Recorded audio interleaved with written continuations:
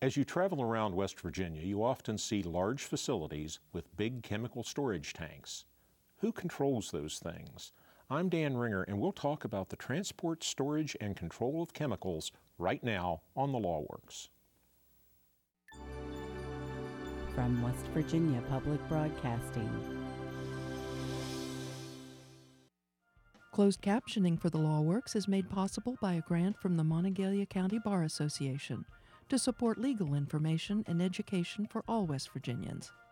The LawWorks is made possible by major grants from the West Virginia Attorney General and from Software Systems Incorporated, a West Virginia company established in 1975 which provides high-end support services, programming, and consulting for county government AS400 mid-range computer systems, as well as PC-based systems, and by a grant from the West Virginia Bar Foundation.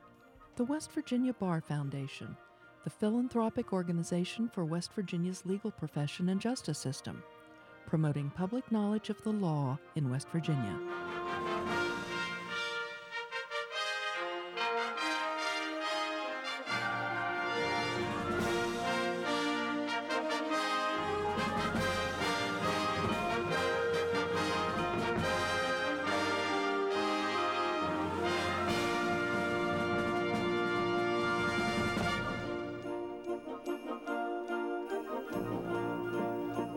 If you follow the news, you know there was a bit of a difficulty in 9 West Virginia counties recently. 300,000 people in 9 West Virginia counties lost access to safe water. My guest is West Virginia University College of Law professor Patrick C. McGinley. Pat, thank you for joining us yet again. My pleasure. You are interested in environmental law. You teach it, you speak about it, and you sometimes get involved in those issues legally. That's right. So what happened on the Elk River? Well, Benjamin Franklin once wrote that when the well runs dry, we know the worth of water. And he also wrote, an ounce of prevention is worth a pound of cure. And I think both of those comments are relevant today. What went wrong? Well, we've chosen to have a society that regulates some types of business and industrial activity. And with regard to environmental regulation, one of the goals is to protect public health and safety, and another goal is to force the internalization of externalized industrial costs.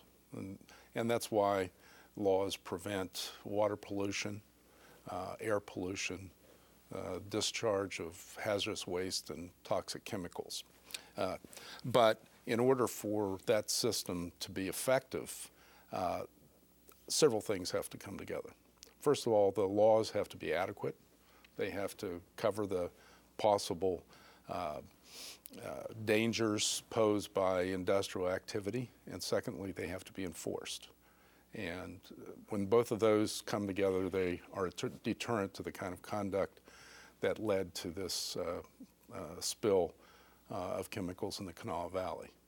Yeah, when I read the news reports, listen to the news reports about this, and I have no secret sources of information, I just know what I read in the papers, basically. It seems as if everyone is disclaiming any sort of duty or obligation to regulate this particular business, Freedom Industries, and this particular chemical. It has a name about as long as my arm, and we don't need to get into that. It's just the stuff that was in the tank. And in fact, I have heard that the tank that leaked hadn't been inspected for a long time. One source says 1991 was the last time it was actually inspected. So if everyone denies responsibility for it, what good does regulation, what good does law do in a situation like this? Well, we have to remember that denial of responsibility doesn't mean there hasn't been and isn't responsibility. In this case, there were responsibilities placed by law, by ethics, on corporate managers, on state and federal regulatory agencies, and they were ignored. So the question here is, as I was saying before, you both have to have laws that are effective and they have to be enforced. Here there's the position taken by many that no laws regulated this material. I think that's not accurate. And secondly, if people are responsible for making decisions that led to this catastrophe, then they should be held responsible. So at this point, I don't think we can take the denial of responsibility that we've heard at face value. We have to know more about what occurred and see if the authorities will pursue those responsible. Was there any federal oversight of this facility? Well, primarily the law gives the state Department of Environmental Resources and Department of Health responsibility for protecting the state's water supply and for monitoring industrial activities that might create water pollution.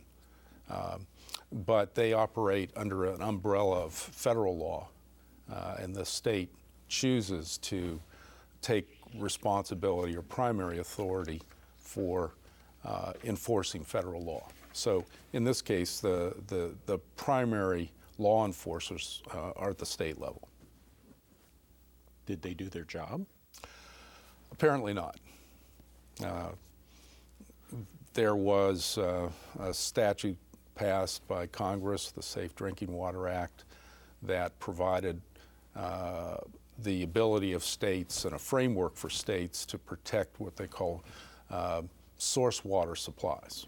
And the source water would be, an example of that would be the Elk River, where the water flowing through the Elk is taken as the source for public drinking water.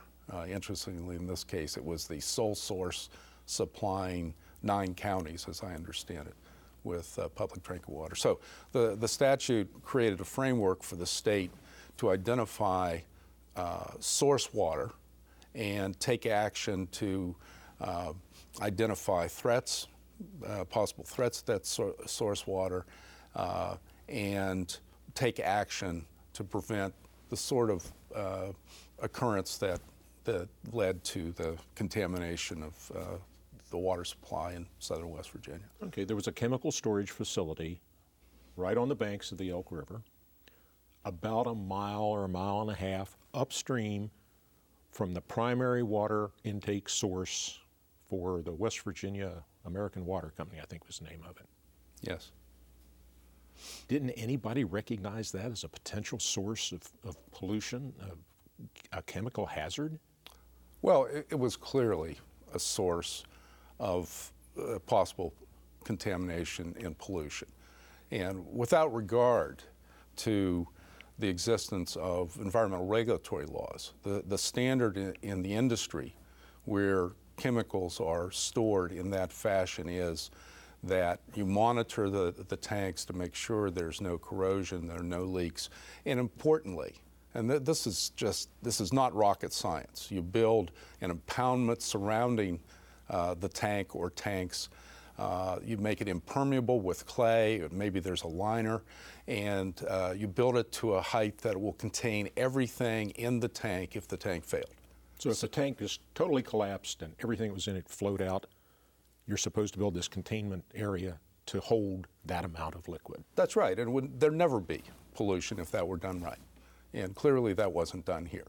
So at the first level, the corporate managers had to know what the state of the art, the practice in the industry was, and they failed to do that. Now these are old tanks. That doesn't alleviate the current company managers from responsibility. It should have been done when the tanks were originally built, and this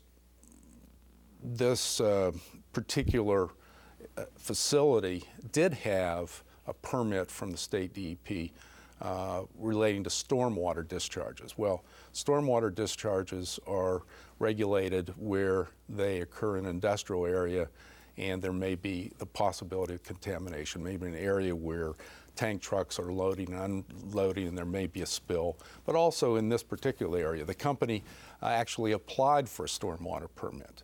And when you get a stormwater permit, the company has to do its own analysis and determine whether the precautions they're taking are adequate to prevent the sort of thing that happened. And then DEP has the authority either to grant or deny that permit. And here it's just a no-brainer. There wasn't a containment area. The company performs their own calculations or determination as to whether what they're proposing is adequate, and then the DEP can say yes or no. Well, the DEP should have a staff capable of taking a look, at least going to that site, looking around and saying, hey, this impoundment isn't going to work. But we're talking about stormwater runoff. If it rains, the stuff that may have been spilled onto the parking lot gets washed into the water table, and that's what we're talking about there. But we had thousands of gallons of a potentially toxic chemical in a storage tank, and nobody seemed to be looking at that. Well, the stormwater permit looks to storage tanks as well. So that's part of the responsibility of someone who has storage tanks. You have the stormwater permit, and the idea is you've got drains there, and if the storage tank leaks, it's going to go in the storm drain and go in the river. So you make sure that's not going to happen. Not rocket scientist, should have been done. You don't need a college degree to look at that situation and know that there's a hazard there that should have been corrected. So both DEP and the operator of those tanks knew what the state of the art was. They just ignored it. We're talking about the transport, storage, and control of chemicals. My guest is West Virginia University College of Law Professor Patrick C. McGinley. I'm Dan Ringer, and this is The Law Works. When I get in my car to go someplace, one of the things I do is I walk around it to make sure the tires are all inflated, there are no puddles of gas or oil under it, because I don't want it to affect the operation of my car. When I get in the car and drive off, if somebody says, how much gas you got, I look at a gauge and it tells me how much liquid is in the gasoline tank of the car. And if it gets low, a little light comes on and says you need gas. Sometimes cars will actually say your gas is low. None of those things seem to be done here. Nobody walked around the tanks to see if they were leaking. One report said this particular tank had been leaking for up to 15 hours.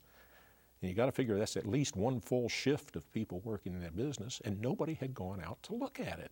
Are there no requirements for that? Well, sure. I mean, that's something a business would do as a matter of course, without regard to regulation. Now, it's good business sense to make sure that your infrastructure is sound. Because if there's a leak from storage tanks like that and it gets into the water, contaminates it, they have liability. In this case, this is a smaller company. They don't have resources. They're going bankrupt. The public picks up the tens of millions, if not hundreds of millions of dollars of cost of all the businesses that couldn't operate and the annoyance and inconvenience to the tens of thousands of people affected. One of the things that was said, Randy Huffman, this is from a New York Times article, Randy Huffman, who is identified as the state cabinet secretary in charge of environmental protection, said that Freedom Industries, that was the company that was storing this chemical, only stored the chemicals, it did not produce them, so his department had no responsibility for regulating it. If the state environmental protection people had no responsibility for regulating this industry, who did? Well, they did have responsibility. There's a need for additional regulatory provisions, change in law to make the responsibility clear, but they did have the responsibility that I mentioned under the Clean Water Act stormwater discharge permit. But we need less environmental regulations. That we need to get the EPA to back off, Pat. That's the political theme in West Virginia. Well, that's the political theme, but the reality is that if you want to protect public health and safety and the environment that we all enjoy and such basic components of the environment as clean water, then you need some level of regulation. Corporate managers who operate facilities that can cause the kind of pollution we saw here are not deterred if they think that regulatory agencies won't enforce the law and impose sanctions when they violate the law. So you not only have to have good laws, you have to have fair and strict enforcement. And a corporate manager is not going to be able to pay a lot of money to make improvements at facilities to avoid catastrophic incidents if it's going to cost a lot of money and the company doesn't get anything in return. If there's not a likelihood that the law will be enforced, there's no deterrent, and the bottom line of corporations is the bottom line. The goal of businesses is to make a profit, and they're not going to spend money that they don't have to spend. Now, that's not saying there aren't some corporate managers that go out and look. In this situation, I think there are quite a few that would go out and look at the tanks and say, hey, we can't have this. We've got to build the impoundments. We've got to have monitoring. This is hazardous material. We've got to have monitoring every day to make sure that we're not going to experience any liability, and we want to comply with the law. This is not an expensive if you do everything that can possibly be done, that could be expensive. If you go out and replace containment walls and things like that, there would be expense associated with that. But in business, we amortize that over a period of years, and it comes out to be a relatively minor expense per day, although it might be a lot of money to buy it up front. And businesses take advantage of that. They get tax breaks for doing those kinds of things. But to pay a lower level employee to go out and walk around the tank to see if the ground's wet because it's leaking, or to look at a wall to see if there are holes in it, that's not expensive. In fact, we have reason to know that the containment wall, we originally found out at least, that it wasn't impermeable, that it was subject to leaking, when one of the guys who painted the wall said it leaked. We knew it was going to leak, basically. So that's not a major expense. But by the same token, couldn't a DEP representative go out and walk around the tank and say it looks like it's going to leak, or that wall's not going to hold the chemicals back? Well, both should have happened, Dan. They didn't. We've got a anti-regulation culture here that is promoted by West Virginia politicians and West Virginia business and industry. And they create this perspective that you really can't have environmental regulation and a vibrant economy. You can't have jobs and environmental protection, and that's a false choice. And in fact, the fair but strict application of environmental regulation increases jobs and promotes a vibrant economy. But that's not the culture in the Department of Environmental Protection, in the legislature, and among business leaders.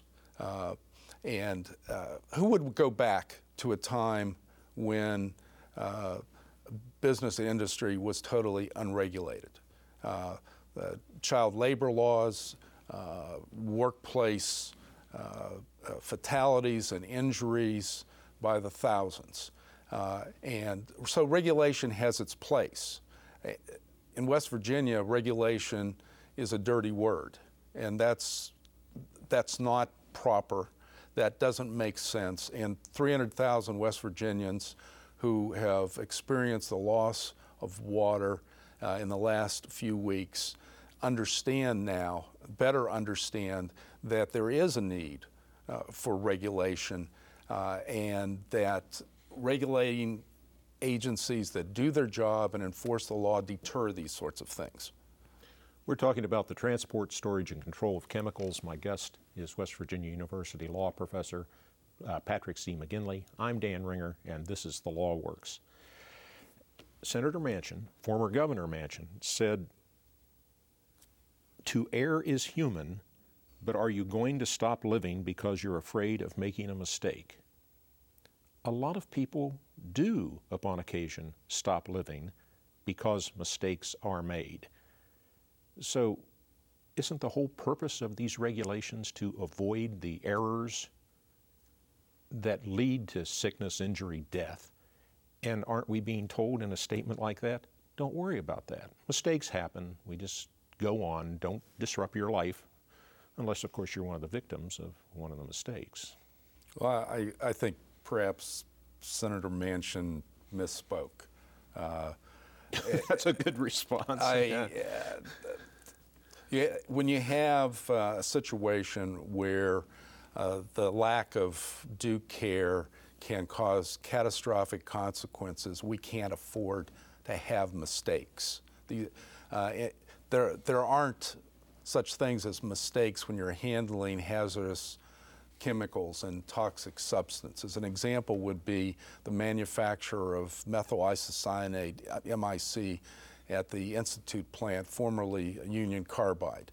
The above-ground tanks contained enough MIC to kill as many people as died when there was an explosion in Bhopal, India in the 80s. So thousands of people died. And yet, West Virginia regulators permitted the storage of that material for years, until a lawsuit just a couple of years ago by the people who live near the plant caused Bayer to rethink their decision to keep that material there and remove it. And now maybe the chances are that that material would not leak and get into the environment, but if it did, it would kill thousands. We can't take that kind of chance. We can't have mistakes like that. That's why you need strict environmental regulation to prevent that. That was the chemical that the Union Carbide plant in Bhopal, India, let loose, and as I understand it, to inhale it was to die. That's right. That's exactly right. Thousands of people lived right there. They inhaled it and they died. And at the Institute plant, when that stuff was released, it went in the right direction away from people. Well, it wasn't released. If that had been released, we would have had a lot of people dead. There was a tank that was located within 100 feet of the MIC tank. It exploded. It killed 2 workers. If that explosion had gone toward the MIC tank rather than away from it, we would have had tens of thousands of injuries and fatalities. We can't afford to have mistakes when we're dealing with these sorts of hazardous chemicals and toxic materials. In those industries that would pay one to walk around the tank every once in a while and make sure that it's sound. Absolutely. Well, where's the future of this going? Well, in order to change a culture, an anti-regulation culture, people have to be knowledgeable. They have to understand that regulation isn't bad, that it doesn't kill jobs, it saves lives. It saves the sort of losses and inconvenience that people experience with this recent chemical spill. So people have to be educated and they have to vote. They have to make it known to the politicians and legislators, members of Congress, we're not going to put up with this. We can't afford mistakes when the consequences can be catastrophic. But the history is that if an industry is important enough to a region or to West Virginia, and they say, you're pushing us too hard, we're going to leave, nothing happens. I'll refer back to the medical malpractice crisis of a few years ago. The doctor said, no, if you're going to hold us to tighter restrictions on errors that we make or more responsibility for those errors, we're just going to pack our bags and leave the state. And the coal industry seems to take sort of the same position, and we're told, no, don't push them too hard. Our jobs are at stake. We're going to lose our jobs because they're going to shut down or they're going to leave. I don't know where an extractive industry goes. You got to be where the minerals are. But we are intimidated. We're afraid. We're going to lose our jobs in the coal industry. We're going to lose our jobs in the chemical industry. In fact, the first public pronouncement after this leak on the Elk River was the governor of West Virginia standing up saying this isn't a coal industry matter. Yet the chemical was directly used in the coal industry. Well, there is a long history of job extortion, some call it. We can't have jobs if we're going to regulate, and that's just false. If you see the Clean Air Act, the Clean Water Act, the Resource Conservation Recovery Act that deals with hazardous waste, those things have been effective. They've not cured the problems. Industry opposed all of those, and they continue to oppose them.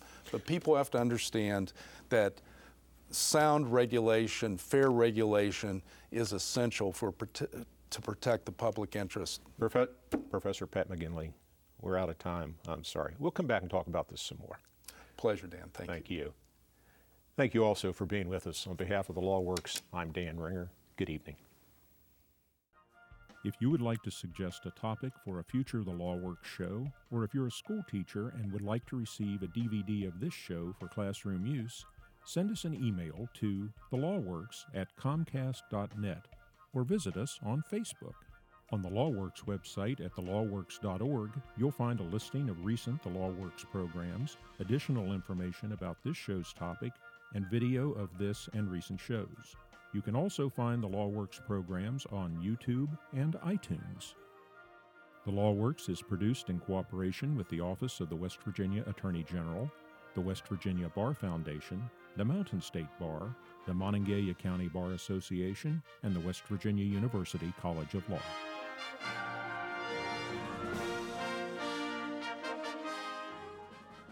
The LawWorks is made possible by major grants from the West Virginia Attorney General and from Software Systems Incorporated, a West Virginia company established in 1975, which provides high-end support services, programming, and consulting for county government AS400 mid-range computer systems, as well as PC-based systems, and by a grant from the West Virginia Bar Foundation.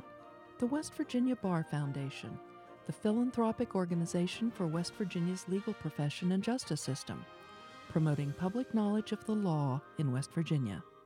Additional support for the LawWorks is provided by the West Virginia Supreme Court of Appeals.